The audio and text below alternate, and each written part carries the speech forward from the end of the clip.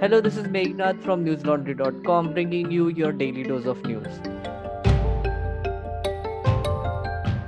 Today is Sunday, April 26th, and as of 3 pm, the number of confirmed COVID 19 cases in India stands at 26,468 with 826 deaths. The tally for Maharashtra has now crossed the 7,000 mark and stands at 7,628. The big news of the day comes from Tamil Nadu, where 5 cities have been put under an quote unquote intense lockdown to check the spread of the highly infectious coronavirus disease. Tamil Nadu Chief Minister Edapadi K. Palaniswamy announced the tightening of restrictions on Friday. The government decided to tighten curbs under the Disaster Management Act 2005 in select urban regions based on expert opinion as the number of infections rose. The lockdown has been intensified for 4 days from 9 p.m. on Sunday till 9 p.m. on Wednesday in Chennai, Coimbatore, and Madurai. Two smaller cities of Salem and Tirupur are under strict restrictions for 3 days till 9 p.m. on Tuesday. According to a government circular, here is what the lockdown would entail. Number one, people cannot step out of their houses even to buy groceries. Only mobile outlets shall be allowed to vend vegetables and fruits. Number two, home delivery of food from restaurants is permitted, but takeaways are also not allowed. Number three, authorities will carry out disinfection twice in containment zones. Number four, government run Amma canteens that provide food at subsidized rates, ATMs, hospitals, laboratories, pharmacies, and allied services like ambulances will function. Number five, during the intense shutdown, banks and central government offices are allowed only 33% of employees. Number six, employees in sectors like information technology have been allowed to work from home, but other private sector firms shall remain closed, the government has said. Yesterday, thousands of people, desperate to stock up groceries and other essentials ahead of lockdown, queued up outside shops, resulting in violation of social distancing norms in several parts of the state, including state capital Chennai. Nearly 46% of coronavirus cases in Tamil Nadu, which is one of the states worst hit by COVID-19 outbreak, has been recorded from these 5 cities. Chennai alone has 495 coronavirus cases, 27% of the state's total cases. Coimbatore has 141, Madurai has 60.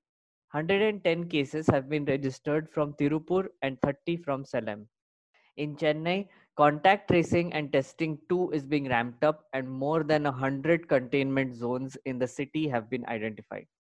The Maharashtra government is likely to extend the second phase of lockdown, which is set to come to an end on May 3rd. The extension would be till May 15th in hotspots of Mumbai and Pune to contain the spread of COVID 19. Maharashtra on Saturday recorded the biggest single day spike in cases after 811 new cases were reported, taking the overall tally to 7,682. Of the total cases, 5,049 have been reported from Mumbai alone and 1,030 from Pune and Pimpri Chinchwad. Meanwhile, the Union Ministry of Home Affairs amending guidelines on Friday easing curbs on certain kinds of shops and markets in urban and rural areas appears to have taken the state by surprise. This came days after it rolled back its earlier relaxations on the directives by a visiting team of central officials. A state government official said the new guidelines needed to be studied before the state takes any decision on how to implement them, and no immediate changes are being introduced on the basis of the amended notification. Sources in the government said that the state is in favor of allowing most of the activities in rural areas, especially green and orange zones, to resume from May 4th. Sources added that while the lockdown was an important measure to flatten the curve, it was also important to allow economic activities to resume in areas that were not as badly affected as Mumbai and Pune. A senior minister said, quote, "We need to start economic activities gradually by taking proper precautions and maintaining social distancing norms. Though economic activities in rural areas would resume, public transport services between districts may not be started. The district borders are likely to remain sealed." So the decision on public transport needs to be taken carefully. Unquote. Former Prime Minister Manmohan Singh, Rahul Gandhi, and former Union Minister P. Chidambaram were among a group of Congress leaders who went on a Zoom conference call to criticize the government's move to freeze the hike in dearness allowance for thousands of government employees amidst the coronavirus crisis. Dr. Manmohan Singh said during the conference, quote, I sincerely believe it is not necessary at this stage to impose hardships on government servants and also on armed forces people. We should be on the side of people whose dearness allowance are being cut. Unquote. Rahul Gandhi, who had earlier called the move inhuman and insensitive, raised what he called extravagance in projects like the Central Vista beautification in Delhi. He said, quote, you are building a central vista at the same time. So either you are not doing these extravagant expenditures, but you are taking money from the middle class, not giving it to the poor, and you are spending it on your central vista. Unquote. Resonating Rahul Gandhi's thoughts, Congress leader P. Chidambaram said, quote, we can make the point that when you have not cut back expenditure on bullet train on the Central Vista development, those are the programs which should first be put on halt before you halt people's DA. Unquote. Some context in case you don't know what is happening here.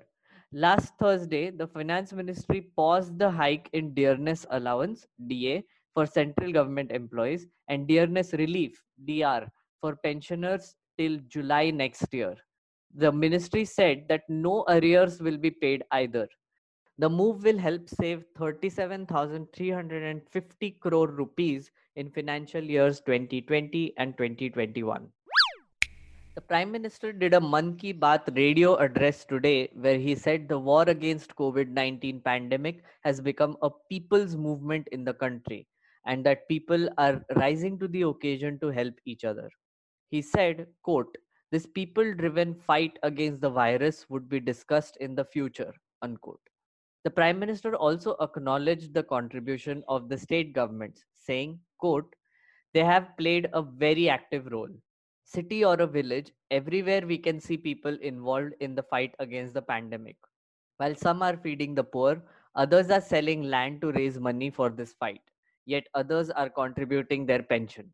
The state governments of the country have also acted with great responsibility in this, managing the situation round the clock. I have been in continuous touch with the states on how the fight against corona should progress in India. Everyone has suggested that the lockdown should be continued. Many states have in fact already decided and declared to continue the lockdown. Unquote. The Prime Minister also spoke about the holy month of Ramzan. He said, quote, while celebrating Ramzan the previous time, no one would have thought that there would be so many difficulties during Ramzan this time. This time, let us pray that the world may be freed from coronavirus by the time of Eid. Unquote. SpaceX could begin beta testing its Starlink global satellite internet program within a few months. In a tweet this week, CEO Elon Musk revealed that the Starlink private beta will begin within approximately 3 months, with the public beta coming in approximately 6 months. He did stipulate that the beta would be, quote, starting with high altitudes, unquote. This likely covers the US and Canada, and Musk also stated that this included Germany. Eventually, the plan is to roll out the service across the entire globe. Musk did not reveal further details about what the beta program will involve, but people have speculated that private beta will be just for Tesla employees and their families, similar to the way Tesla tests its beta software builds on the cars of employees first before rolling them out to the public. If everything works well during this early private beta period, the public beta will likely make the service available to a limited number of members of the public in particular locations. With such new technology, it is likely there will be lots of kinks and bugs to work out during the beta period. The announcement of the beta program details come following a successful launch of further 60 Starlink satellites this week, which were launched aboard a Falcon 9 rocket from Pad 39A at NASA's Kennedy Space Center in Florida. This brings the total number of operational satellites up to 420, which is an important milestone as it surpasses the 400 satellite mark that SpaceX wanted to achieve to start testing its network. However, this doesn't mean that the company is done launching Starlink satellites though, as it has another launch planned for as early as May. In total, around 720 satellites will be required to provide global broadband coverage. So, yeah, in 6 more months, humans might just be getting their internet from a global web of satellites floating right outside the Earth's atmosphere. Take that, Airtel. Fix your on ground network, damn it. Otherwise, we'll all eventually move to space phones. And now for some stuff from newslaundry.com. I did 2 interviews last week. The first one was with Member of Parliament and former quizmaster Derek O'Brien. With him, I spoke about how the government is dealing with the pandemic and how the parliament has pretty much failed in contributing to the conversation. I poked him a bit about violence against BJP workers in West Bengal and also spoke to him about some personal stuff, like how he went from a profession where facts are the only thing that matters, quizzing, to a profession where facts are kind of debatable, politics. The second interview I did was with executive editor of NDTV 24/7, Nidhi Razdan.